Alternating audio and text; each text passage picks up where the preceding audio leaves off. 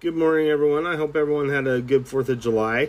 Today we are in Nehemiah chapter 6, 1 through 19, and then we'll start with chapter 7, 1 through 3. Further opposition to rebuilding will start us off there. Let's go ahead and read the scripture. When word came to Sanballat, Tobiah, Geshem the Arab, and the rest of the enemies that I had rebuilt the wall, and not a gap was left in it, though up to that time I had not set the doors and the gates, Sanballat the Geshem sent me this message: "Come, let us meet together in one of the villages on the plain of Ono." But they were scheming to harm me, so I sent messengers to them with this reply: "I am carrying on a great project and cannot go down. Why should the work stop while I leave it and go down to you?" 4 times they sent me the same message, and each time I gave them the same answer. Then the 5th time Sanballat sent his aide to me with the same message, and in his hand was an unsealed letter in which he was written: "It is reported among the nations, and Geshem says it is true, that you and the Jews are plotting to revolt, and therefore you are rebuilding the wall. Moreover, according to these reports, you are about to become their king, and have even appointed prophets to make this proclamation about you in Jerusalem. There is a king in Judah. Now this report will get back to the king, so come, let us confer together." I sent him this reply: "Nothing like what you are saying is happening. You are just making it up out of your head. We're all trying to frighten us, thinking their hands will get too weak for the work, and it will not be completed. But I prayed, 'Now strengthen my hands.' On one day I went to the house of Shemaiah, son of Deliah, the son of Mehetabel, who was shut in at his home. He said, 'Let us meet in the house of God inside the temple, and let us close the temple doors, because men are coming to kill you. By night they are coming to kill you.' But I said, 'Should a man let me run away, or should one like me go into the temple to save his life? I will not go.' I realized that God had not sent him, but that he had prophesied against me, because Tobiah and Sanballat had hired him. He had been hired to intimidate me, so that I would commit a sin by doing this, and then they would give me a bad name to discredit me. Remember Tobiah and Sanballat, oh my God, because of what they have done. Remember also the prophetess Noadiah and the rest of the prophets who have been trying to intimidate me." The completion of the wall. So the wall was completed on the 25th of Elul, in the 52 days. When all our enemies had heard about this, all the surrounding nations were afraid and lost their self-confidence, because they realized that this work had been done with the help of our God.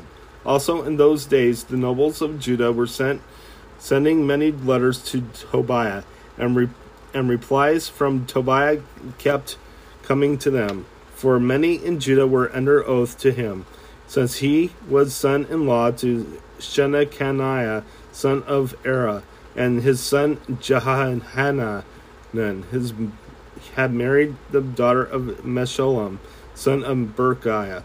Moreover, they kept reporting to me his good deeds, and then telling him what I said, and Tobiah sent letters to intimidate me. After the wall had been rebuilt, I had set the doors in place, the gatekeepers and the singers and the Levites were appointed. I put in charge of Jerusalem my brother Hanani, along with Hananiah, the commander of the citadel, because he was a man of integrity and feared God more than most men do. I said to them, 'The gates of Jerusalem are not to be opened until the sun is hot. While the gatekeepers are still on duty, have them shut the doors and bar them. Also appoint residents of Jerusalem as guards, some at their posts and some near their own houses.' Let's go ahead and head to your New Testament reading.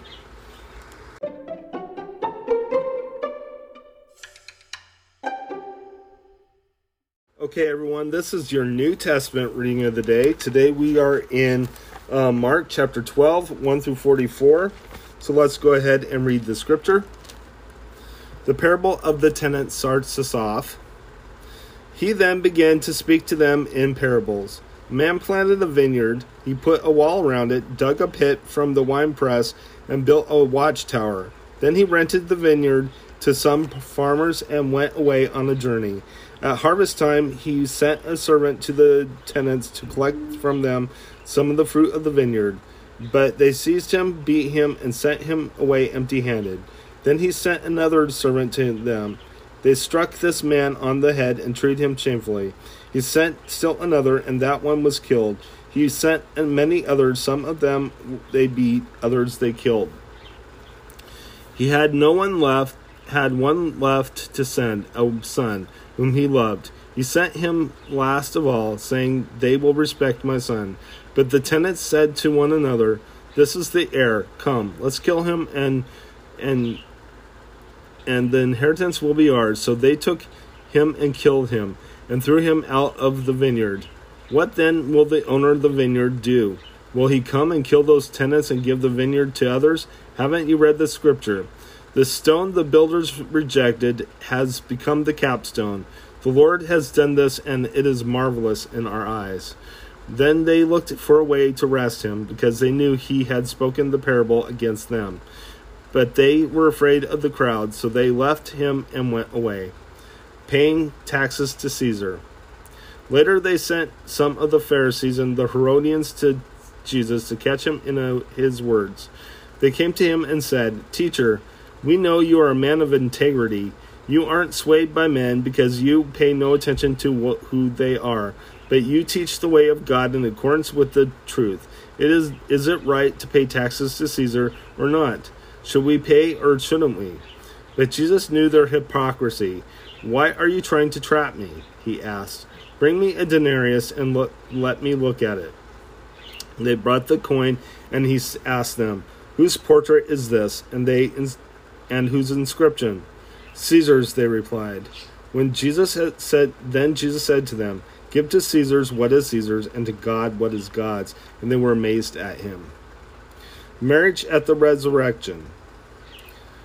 When the Sadducees, who say there is no resurrection, came to him with a question, "Teacher," they said, "Moses wrote for us that if a man's brother dies and leaves a wife but no children, the man must marry the widow and have children for his brother. Now there were 7 brothers.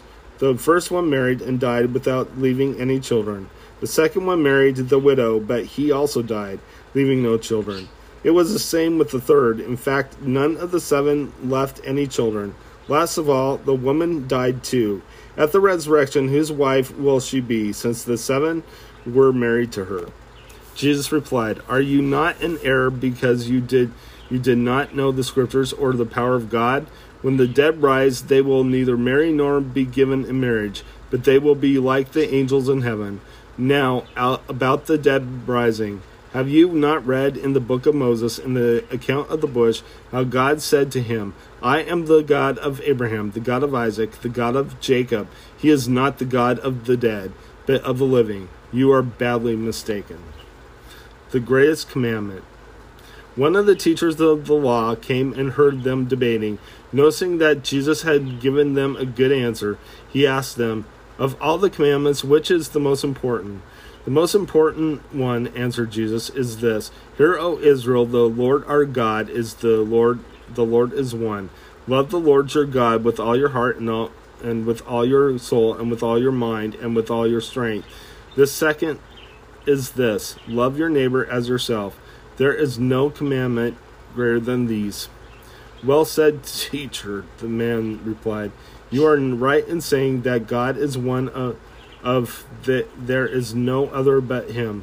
To love him with all your heart, with all your understanding, with all your strength, and to love your neighbor as yourself is more important than all burnt offerings and sacrifices." Then, when Jesus saw that he had answered wisely, he said to him, "You are not far from the kingdom of God." And from then on, no one dared ask him any more questions. Whose son is the Christ? While Jesus was teaching in the temple courts, he asked, "How is it that the teachers of the law say that the Christ is the son of David?" David himself, speaking by the Holy Spirit, declared, "The Lord said to my Lord, 'Sit at my right hand till I put your enemies under your feet.'" David himself calls him Lord. How then can he be his son? The large crowd listened to him with delight. As he taught, Jesus said, "Watch out for the teachers of the law.